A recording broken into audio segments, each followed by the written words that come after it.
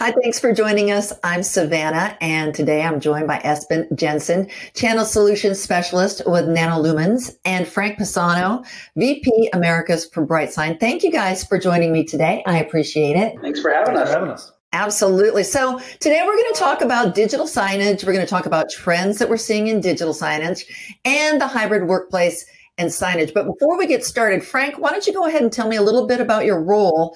And then I'm going to want to talk to you, Espen, about your role and then kind of about your partnership as well before we jump in. So go ahead. Absolutely. So as you mentioned, Frank Pisano, VP of Sales for the Americas for BrightSign. BrightSign makes purpose-built digital media players. So very influential in the digital signage world. And we kind of sit at the center of the ecosystem of digital signage. So we're involved with many, many partnerships, including our great one with our friends from Nanolumens and Espen. My name is Espen Jensen. I'm a channel solution specialist with Nanolumens. So basically my role for the most part is focusing on working with design engineers with our channel partners. And it seems like every time I set up on one of our displays anywhere, I'm using a BrightSign player. So we run into them quite a bit. Well, let's go ahead and just jump right in regards to static versus digital. What is the size of the market and what does it look like compared to static, the digital signage market? Well, I think the static market we're so familiar with, and people, especially during the COVID days where people were, taping up signs, telling people to wear a mask or have social distancing. But the world's changed. People are looking for digital screens to tell them what to do when they're entering buildings. But the world of static also requires a lot of folks to actually change out static signs. So there is especially in the labor market shortage right now, there's a lot of talk around the ability to change signs remotely and not have to be on site to do that or require a bunch of staff to go in, thinking in a retail application where they have to go in the middle of the night and change something before stores open. So a lot of things are moving digital because of that. Plus, they're much more eye-catching. I mean, especially when you look at some of the Nanolumen screens that are out there that, as people are looking for something that captivates their eye and creates more of an experience and across many vertical markets. Well, you're on the cutting edge of LED technology, and how have you seen the market shift from static to out-of-home advertising? And you just mentioned that a little bit about COVID and signage and having people do that. So how has that kind of evolved over the last few years?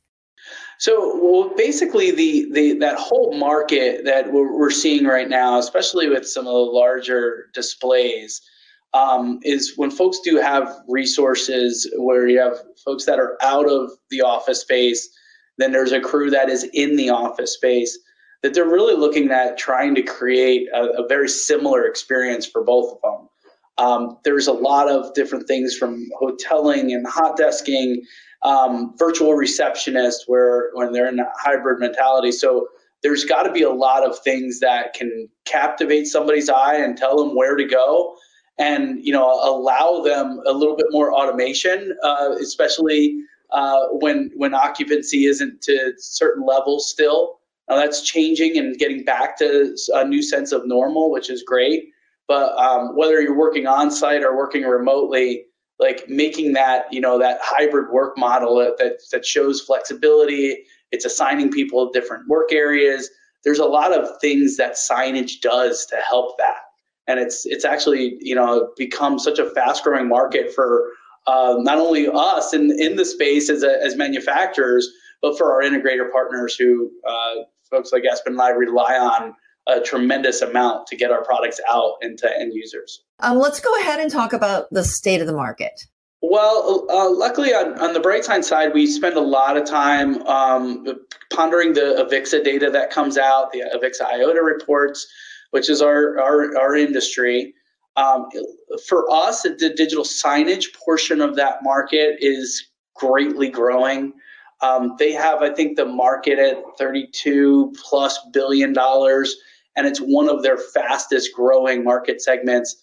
I think maybe just behind the performance and entertainment, live events markets coming back right after COVID.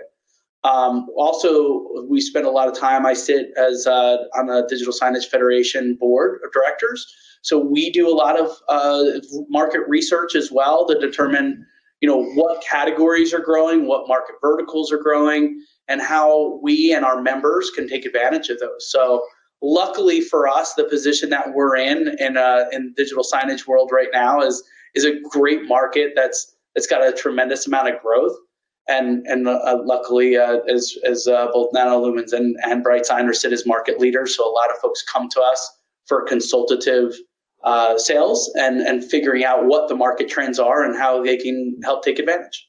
Yeah, we were just seeing now a big part for us is a UCC space, and we're just seeing now the trend of going to or from traditional widescreen format just to ultra wide and like dual screen setups. So we're seeing a lot of requests for 21:9 and 32:9. It's becoming more normal formats. So yeah, definitely heading that direction. Let's jump into some of the objectives. What are some of your objectives now? And then what return are you seeing on those objectives? Our main objectives in our space are working. I think I mentioned earlier, we work with a lot of the partners that there's a lot of little Lego pieces that we like to call it that put these applications together. BrightSign as a digital media player, that engine is only one piece of that whole solution. We need the screens like Nano-Lumens. We need content. We need, in many cases, our content management software partners to help put the bigger solution together, whether it's metrics and analytics, whether it's really captivating content, but really making the whole solution. So our integrators get it in our hands, they're creating the right experience for their end customer. So we're working constantly, not only on improving our product and figuring out what market trends are looking like, but also working with those folks in the industry and our ecosystem partners to see how we can continue to advance what we do to create a better visual experience. I mean, we make large format displays. We don't necessarily do digital signage, but that's where our reseller customers comes to companies like BrightSign because it helps a lot with the ROI. We can have actual digital signage content on our large displays. So it's a good partnership in that regard. When someone is coming to you, traditionally they've done static, vinyl, billboard, or wood. What is some of the return on investment that they can get with digital signage versus the static? Well, for us, it's very easy to change the content utilizing the cloud. Now they can do that either through our partnerships and content management software or what we call our bsn.cloud, and the ability to change content really from anywhere that they sit and change it to a large amount of screens at the same time, whether that's quick service restaurants, whether it's corporate communications, or really anything in banking, financial, and especially in retail as well. Especially now that we sit here, during a time where everyone's going crazy and doing a lot of shopping and getting ready for Christmas, for us to change the content in a retail display to run a special or to advertise a different sweater or pairs of shoes. There's a lot of things that you can do where you couldn't do with static without the requirement of feet on the ground to change those signs. So that ability, plus, it makes it more captivating to look at something. Maybe scan a QR code, maybe have impressions change on what's being played when somebody walks up to it versus when they're not necessarily right in front of the screens. Then there's a lot of things that you can get from an ROI perspective utilizing metrics and analytics too. How many people actually viewed that this week? How many people walked through that door? So there's a lot of things that can be done digitally, and that's probably becoming more and more of the future of what's going to happen with digital signage that you can't do right now with static. Static may be a less expensive alternative at first, but over time, the total cost of ownership of digital signs is going to greatly outweigh what it is with static. Yeah, I think, Frank, there's a big ticket item as far as going with live instead of static, but there's also a lot more return to it, and it's going to be a lot more captivating just because of the image quality we can get on large displays now versus what we had before. Well, let's talk specifics in regards to benefits of digital signage, like hours of lifetime, impact, recall, those types of things. Yeah, as far as lifetime goes, I mean, our displays are rated for 100,000 hours, but that's also running on full brightness and full widescreen, which most of our customers don't do. So when you run content, it's going to last at least 100,000 hours. So a long time. I think it's 11.4 years. From a BrightSign perspective, we have purpose-built hardware that it really doesn't have any moving pieces. There's no fans to them, so they're super, super ultra reliable. They last in their applications for an extremely long time.